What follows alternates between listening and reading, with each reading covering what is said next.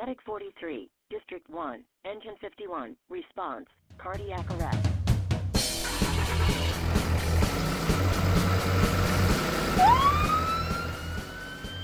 Hello everybody, my name is Dr. Casey Patrick. Welcome again to another edition of the MCHD Paramedic Podcast. Today, I'm lucky to have joining me Dr. Nick Moore. He's an associate professor of emergency medicine and critical care at the University of Iowa. Nick and I attended Indiana University emergency medicine residency together, and Nick has gone on to some pretty impressive and exciting research in the world of emergency department ventilator settings. And some of those principles that Nick has delved into, we've actually applied here at MCHD, and you've heard on a prior podcast, myself and Jordan Anderson discuss these things. What I wanted to do was kind of get Nick's perspective as someone who's been involved in the ground level sort of basic research, looking at these principles and kind of hear his perspective. So just to start out, Nick, vent management is often thought of as an ICU problem by paramedics and emergency docs, really. Tell us why our pre-hospital ventilator management decisions matter more than we may think. Yeah, Casey, that's a great question. I think that one of the things that we're learning about ventilator management is that early period right after intubation is a really vulnerable period for our patients. There are a lot of reasons for that. We know that that's when the inflammatory cascade might be amped up the most, that we know that the lungs previously in many of these patients are not injured, but that first hour or several hours is a really vulnerable period. The other reason that it matters is because we know that the people who care for our patients after we do look at what we did and in many cases just continue that.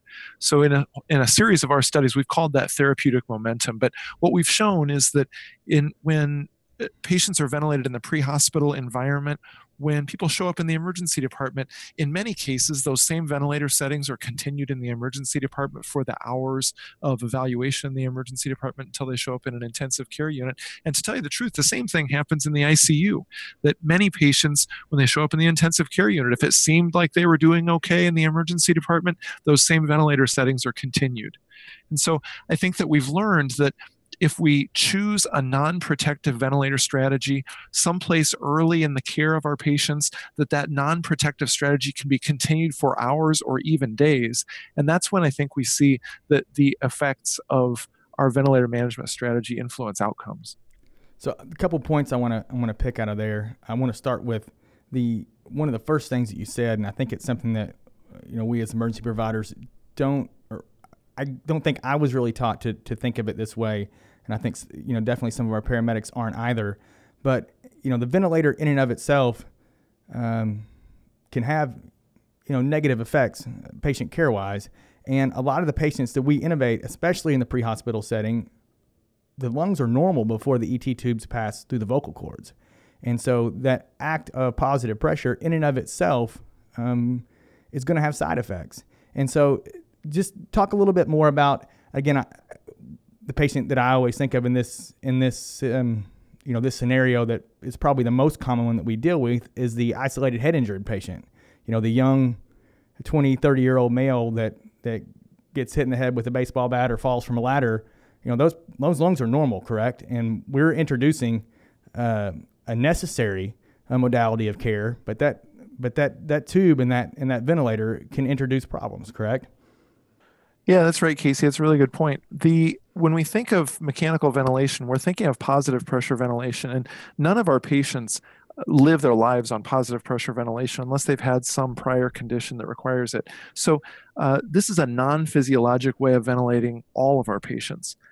Even our patients who have hypoxemic respiratory failure have a heterogeneous lung disease. So if we think about our patients with pneumonia, for instance, there are sections of the lung that are relatively normal and there are sections of the lung that are diseased. So when we think of how we're going to ventilate those patients, how we're going to select our tidal volumes and our PEEP, how we're going to think about driving pressure, what we're thinking about is how are we going to overcome that hypoxemic respiratory failure, which in many cases can be attributable to a small portion of the lung.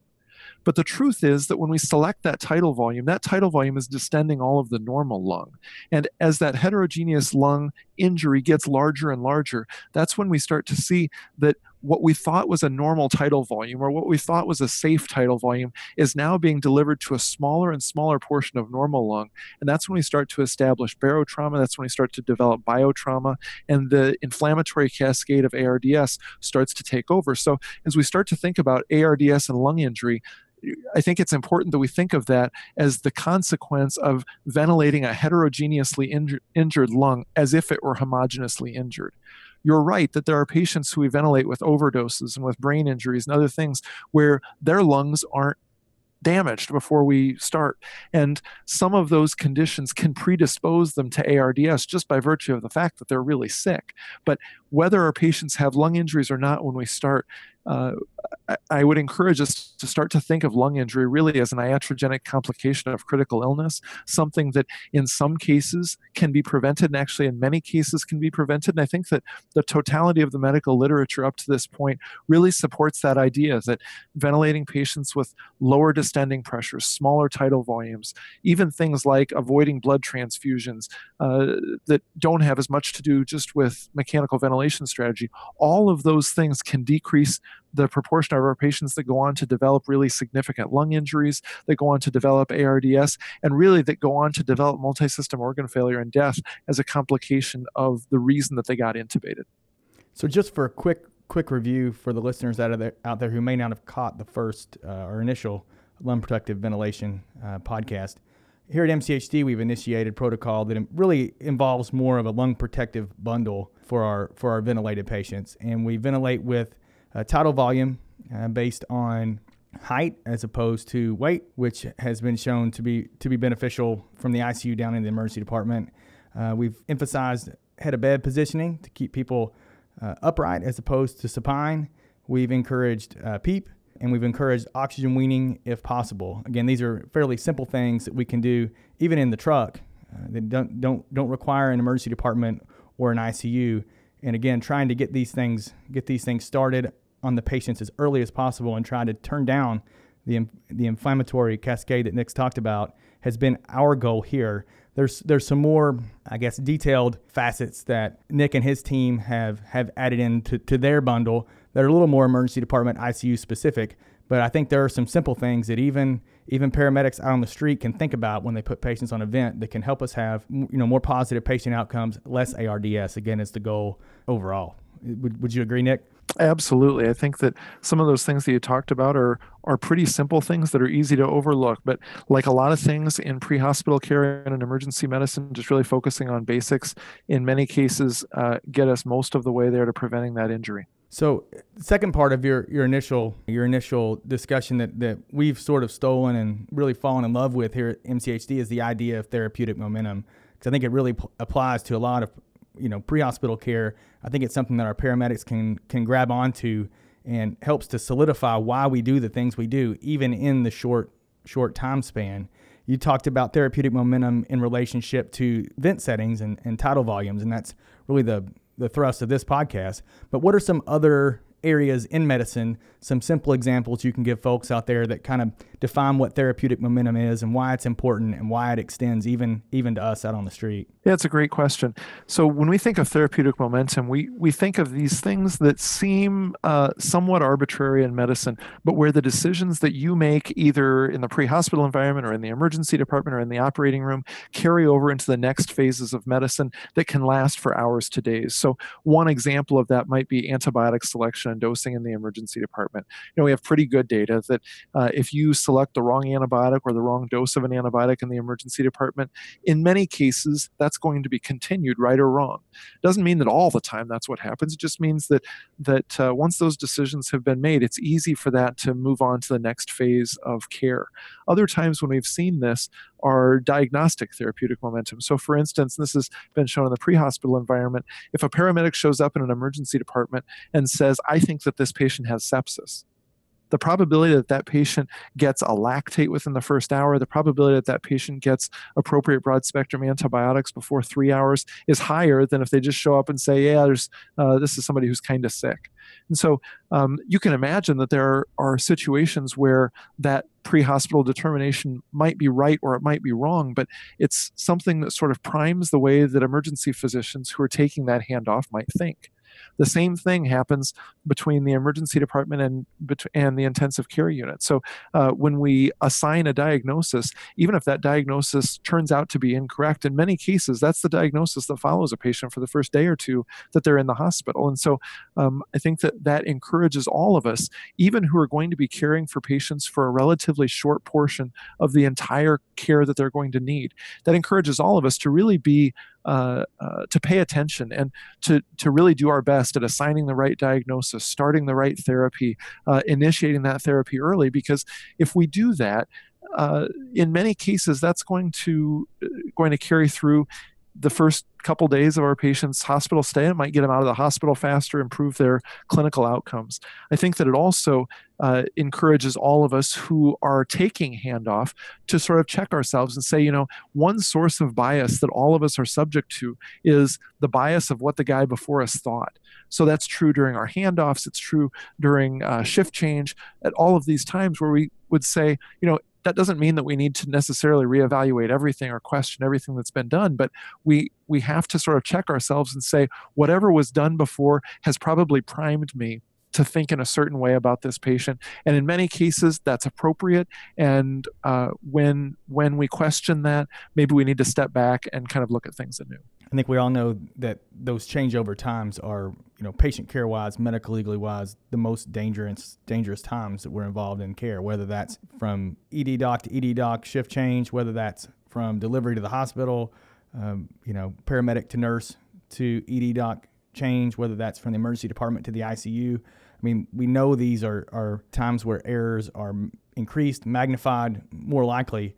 So I think I would really echo that to our MCHD listeners, especially when you are delivering a patient to the hospital. That initial report is really important, and the more clear that you can be and the more decisive that you can be, the less chance there's going to be of miscommunication, leaving out significant details and those sort of things. So I think that's a really, really important point, Nick.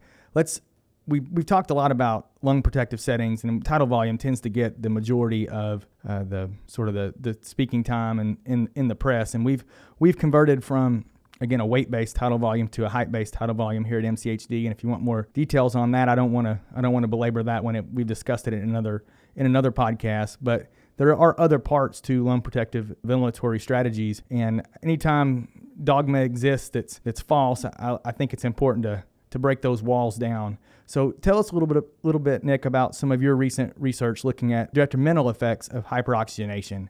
I think that we were all trained, in chest pain. Mona, everybody with chest pain got hooked up to oxygen. We seem to think that 100% nasal cannula would cure what ailed you. And I think we're finding more and more across multiple disease states, from super sick ICU patients to maybe not so sick patients, that this is just not the best idea. Tell us a little bit about your research and sort of your thoughts there on hyperoxygenation. Yeah, that's a good question, Casey. When we think about hyperoxygenation, really what we're talking about are people who are on a bunch of oxygen who don't need to be. There are patients who probably need a higher FiO2 than other patients, but just like you say, we used to think that this was perfect for everybody. I think what we're learning is that it's not. There were some nice cohort studies that were published over the last decade that have looked at patients after cardiac arrest, that have looked at traumatic brain injury patients, that have looked at other patient groups, and have suggested that, if really achieving high FiO or high PO2, if that were really better for our patients, what we should be seeing is that those patients who have the highest PO2 have the best outcomes. And that clearly is not what we have observed. The studies where we looked, where medicine looked at this early, were diseases of reperfusion. So cardiac arrest being one, stroke being another, and now there's data in myocardial infarction where people have said, maybe achieving those really high PO2s can contribute to the reperfusion injury. And that reperfusion injury leads to cell apoptosis and cell death, and maybe poor outcomes, persistent multisystem organ dysfunction. We've looked at some of our data sets, just looking at general emergency department patients who are ventilated after intubation. And we've shown kind of the same thing. It's an association that those patients who have the highest PO2 have the worst outcome. And there's a really nice dose-response relationship. So we published a paper just this year looking at patients who have a PO2 of greater than 120 versus less than 120. And then we identified a few cohorts, a few strata higher than that. And we showed that the higher the PO2 was, the higher the mortality in those patients. Now, one question we might ask is why that could be the case. So in some of those patients, it might be reperfusion injury. We know that very high FiO2 can contribute to direct lung toxicity and can be one of the things that can contribute to lung injury and multisystem organ dysfunction. But I think that right now what we know is that based on a number of well-done cohort studies, that achieving really high PO2 with really high FiO2 probably doesn't help our patients, and in many cases it might hurt them. So to take it to the paramedic on the street who doesn't have the ABG, can't follow PaO2 per se, how do you teach your EMS folks to kind of address this problem? Because it's not quite as exact as if you're dealing with an ABG and you have serial ABGs that you can follow and you can tweak the vent settings. We're in a situation where we may have the patient for a half an hour or 45 minutes, and your really only resource is going to be your O2 sat. How do you teach that? Yeah, so even in our emergency department and our intensive care unit, what we tell people is after the tube goes in, allowing 5 minutes for recovery on high FiO2 is fine. But then after that, turn it down and get it down as low as you can safely go. And so how do you know? Well, you can follow the SAT, just like you mentioned. We know that especially at very high oxygen saturation, if you're using a pulse ox, that we have no idea what the PO2 is in those patients. So if you have a SAT of 100%, you could have a PO2 of 105, or you could have a PO2 of 250, or even 400 or 500.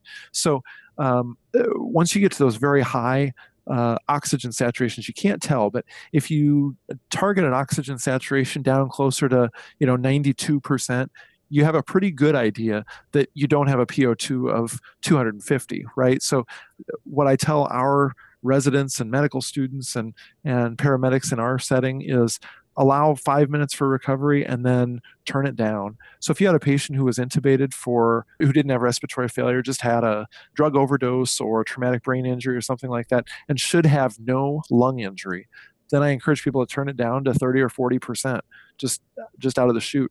And the reason is because that lung should have been normal, and unless I injured it while I was intubating them, it should still be normal. If the pulse ox starts to drop and you get down less than 90 to 92%, then you can start to turn it back up, but just turn it down quickly. If you have a patient who has pneumonia or pulmonary embolism or pulmonary edema or something like that, most of the benefit of intubation is not going to be from your FiO2. Most of it's going to be from increasing your mean airway pressure, and you're doing that usually through PEEP, through either a ventilator or through a PEEP valve, and then you can still turn it down. So if you have somebody who was really hypoxic when you intubated them, you can turn it down slowly. But if you had somebody who had pretty normal lungs, just turn it down and kind of see what happens. It's important that we're watching these patients. So don't set somebody on 30% FiO2 and then, kind of leave them alone without paying attention to them. But you're in the rig with these patients, watching the SAT, and you can titrate it based on that. You don't need a PO2 to be able to do it accurately. And if they drop to 90, this is not a locked door, right? You can always turn around and turn it back up. And I think, absolutely. And I think that sometimes is that leaving them at 100 with what ends up being a PaO2 of 300 for that 20-minute ride, where in the past you felt safe because that's 100, that's fine, no big deal. I think the net negative of we dropped down to 90 and had to turn it up a little. That tweak, even though that old, my old way of thinking, I would have been like, oh man, I let him get a little hypoxic. It's probably a lot less detrimental and dangerous to the patient than that old safe feeling of just cranking it all the way up so the number doesn't change and I don't have to think about it. And I think that's, I think that's one of the ways we've tried to teach our paramedics is that if you crank it down and you get a drop, just don't space out. Be watching it. Pay attention. We do that already. and just turn it back up. There's no reason why you can't walk back through that door, like I said. That's exactly right. The other thing that I would just reinforce is that gas exchange responds very, very quickly to changes in FiO2. That's not true for PEEP. It can take minutes to hours to see changes in your gas exchange related to PEEP, because we're talking about recruitment and de-recruitment. But when we're talking about the FiO2, those changes are very, very fast. All of you who've had patients who have been severely hypoxemic, there's nothing magic about 90 or 92%. In fact, most of our patients can make it down into the mid 80s before they're, without braiding down and really having hemodynamic instability. And there are some of our patients who have chronic lung disease who live at a much lower PO2. So I think that you're exactly right. Thinking about this, 90 to 92 is just a very safe place to be. If you start to drift down into the 80s and you have to turn it up a little bit, that's not an adverse event. It's just something that happens, and you're taking good care of your patient. So I think that leads us into, you mentioned PEEP valve in the last answer. I think it brings us to a good time to just sort of reinforce and discuss. I want to let you discuss a little bit. Here at MCHD, we're lucky we've got transport vents on our trucks. A lot of services, a lot of paramedics out there in other locations, more austere environments, even in some major metro areas. We're not hooking these patients up to ventilators. So if you guys haven't already tuned out, a lot of these lung protective strategies are relevant, and we have things that we can do even when we're transporting patients and bagging them. And I think that the idea of the PEEP valve is one that's pretty important. Can you talk about some of the ways that when you talk to your paramedics who don't have vents, how you still emphasize some of these strategies? Yeah, when we're talking about what tidal volume we should be targeting, typically when we say we're targeting, 6 milliliters per kilogram of ideal body weight, you end up at a tidal volume of 400 to 600 in most patients. So, and in most of those patients, it's going to be really closer to 400. So if you're ventilating with 400 milliliters of air, if you think about the standard bag valve that you might use on your truck, it's pretty easy if you're working hard to get a liter out of that. So I tell people that, when we're ventilating kids, what we tell people is that you should ventilate until you see some chest rise, and not a whole lot more than that. And I think that that's pretty good practice with adults too. We've learned that in many cases, especially in patients with cardiac arrest or even after cardiac arrest, that high respiratory rates can really be deleterious because it increases the intrathoracic pressure and can decrease venous return and cardiac output. The same is true in all of our patients. So, sometimes you have to work at it to bag somebody 10 to 15 times a minute with a tidal volume that just allows you to see some chest rise, or maybe just a little bit more than that. But that's kind of our target. The bag doesn't have to be empty at end exhalation. You just want to see some air movement. And if you see some air movement and some fogging in the tube, I think that you're probably doing the right thing. Those of you who have end-tidal CO2 that you're monitoring, and many pre-hospital services do now, that can give you some guidance too. So if you have an end tidal of greater than 40, then it's probably okay to ventilate just a little bit faster than that. If your end tidal is very low, especially in patients who have diseased lungs, you really can't tell how to interpret that. But if you have patients who are hypercapnic, ventilating just a little bit faster, but again with small tidal volumes, is the right thing to do, and ventilate until you see some chest rise. That's excellent. I think that really helps to hammer home the fact that this is not just for patients who are mechanically ventilated with a ventilator, that mechanical ventilation can be your hand. And I think that all of us, based on the way that we were trained, bag a little bit slower and squeeze a little bit less tightly than you're used to. Watch for that chest rise and a little fog in the tube, and that's really all that you need. I think that's great pointers out there that we all can sort of take to heart, because even before you get them connected to the vent, if you have a vent out there, you're still going to be bagging for some time period, and there's no, you don't have to flatten the bag. I mean, like you said, it's pretty easy to get to a liter with an ambu bag, an adult ambu bag. And as we know, 400 to 500 is going to be your target in most folks with a ideal body weight based calculation. So this has been really enlightening, Nick. And again, I really appreciate you joining us here.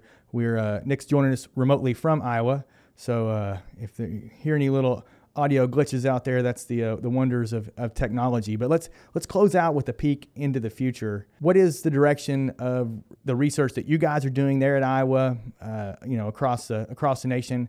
Where do you see this going, the concept of lung protective ventilatory strategies in the next couple years? What kind of things do you see coming down the pipe? Yeah, it's a really good question.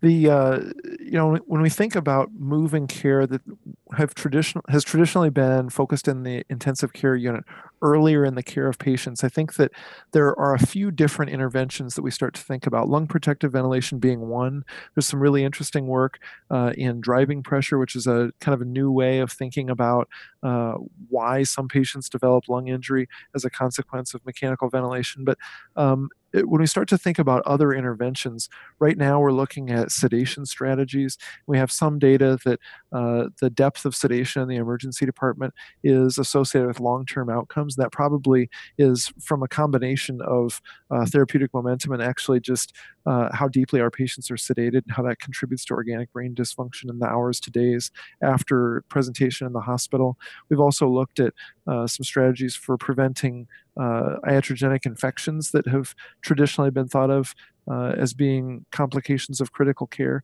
But I think that what we're learning is that care that's provided to patients in the first hour or 6 hours is really important care. We've known that for a long time for patients with severe sepsis and septic shock. Increasingly, I think that we're understanding that that's true for patients with stroke. It's true for patients with acute hypoxemic respiratory failure. It's probably true even for patients who have hypercapnic respiratory failure. So as we continue to look at different strategies for ventilating patients and different ways to implement those strategies in the real world, those are some of the areas that we're kind of looking at in the future. Well, again, we really appreciate you joining us today, Nick. We will link up, for the listeners out there, we'll link up some of the references to the research that we've talked about today, some of Nick's and some of the other more prominent studies we've seen over the past 5 to 10 years supporting these lung protective strategies.